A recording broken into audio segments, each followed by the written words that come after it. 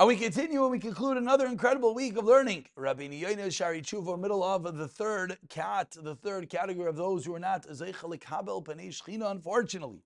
And this is the group of Chanufim, the group of flatterers. Says Rabeinu Yona, Chelik Hasheni, the second category within this group of flatterers, Achani Vashay Yahalul Rashav of Nebnei Adam, is he who praises the wicked in front of other people. In befanav, im shalei befanav. Praising evil, praising the wicked, whether in front of that wicked person or not, is one part of this horrible category. Even though he doesn't justify what he does wrong, and he doesn't deny that he's guilty. Such important words, says Rabeinu Yona. You didn't necessarily say, no, like the first group, Imamish was crazy. You told this guy who's committing crimes. No, what you did is fine. You're not telling him what he did is fine, but you're calling him an Ish Toiv. You're saying he's a good guy. Those who forsake the Torah, praise the wicked. Cause for not, if this flatterer, he himself left the Torah, he obviously doesn't care about the Torah, because why else would he be praising one who violates the Torah? And even if he praises him, even if he praises this wicked guy only for that which is good within him, you find a little bit of good, the Yalitz alav, and he commends him, if Nebnei Adam lahagid Adam Yashrai, and you point out the good parts of him, Gam Ze Ra'achayli. Certain people, it's not a mitzvah to bring out their good traits. If he's an evil person, and says Rabeinu Yona, difficult words, it's a ra'achayli. It's a sickening evil. You know why? Because we have this guy, we have this Rasha, and you know, only thing you're saying about this, oh, this says something good about him. That is something good about him. All you could bring out is the good about such a bad person. All his averas you forget. Sadik yechashev.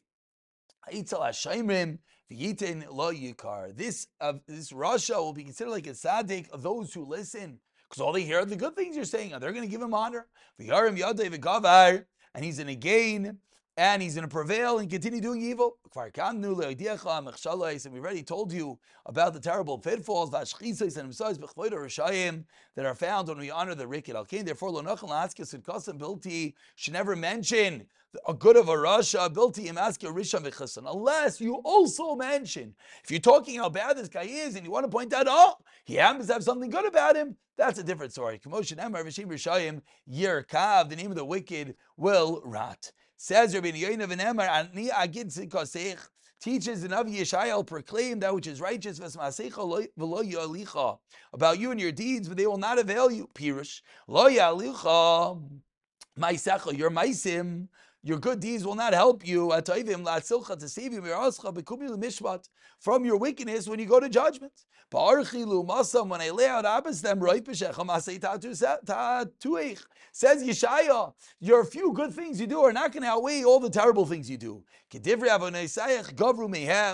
your averais surpass them. Your sins are much worse than the little bit that you have good. Like Chacham have taught us that he who has terrible sins on the Yom Adin and Varashayim Nikarim B'sichosam and Hagasam, and the Rishayim are identified by their conversation, by their behavior. Kasher Kamnu Chavashar Yiras Achet, as Rabeinu Yona has spoken about in the Shar of Yiras Achet. V'hinei Hasadikim Yativu as a Rasha. After Rabeinu Yona taught about how horrible it is to praise, to flatter the wicked, says Rabeinu Yona, the tzaddikim, you know what they do? Yitivu es harasha. They know how to give musar. They'll scorn the wicked. But even someone who's not such a tzaddik, so he's not able to necessarily publicly say that the Rasha was wrong. But still, he still should not bless him. How critically important it is to be careful how we talk about evil people. We'll pick it up from here. B'siyata d'ishmaya.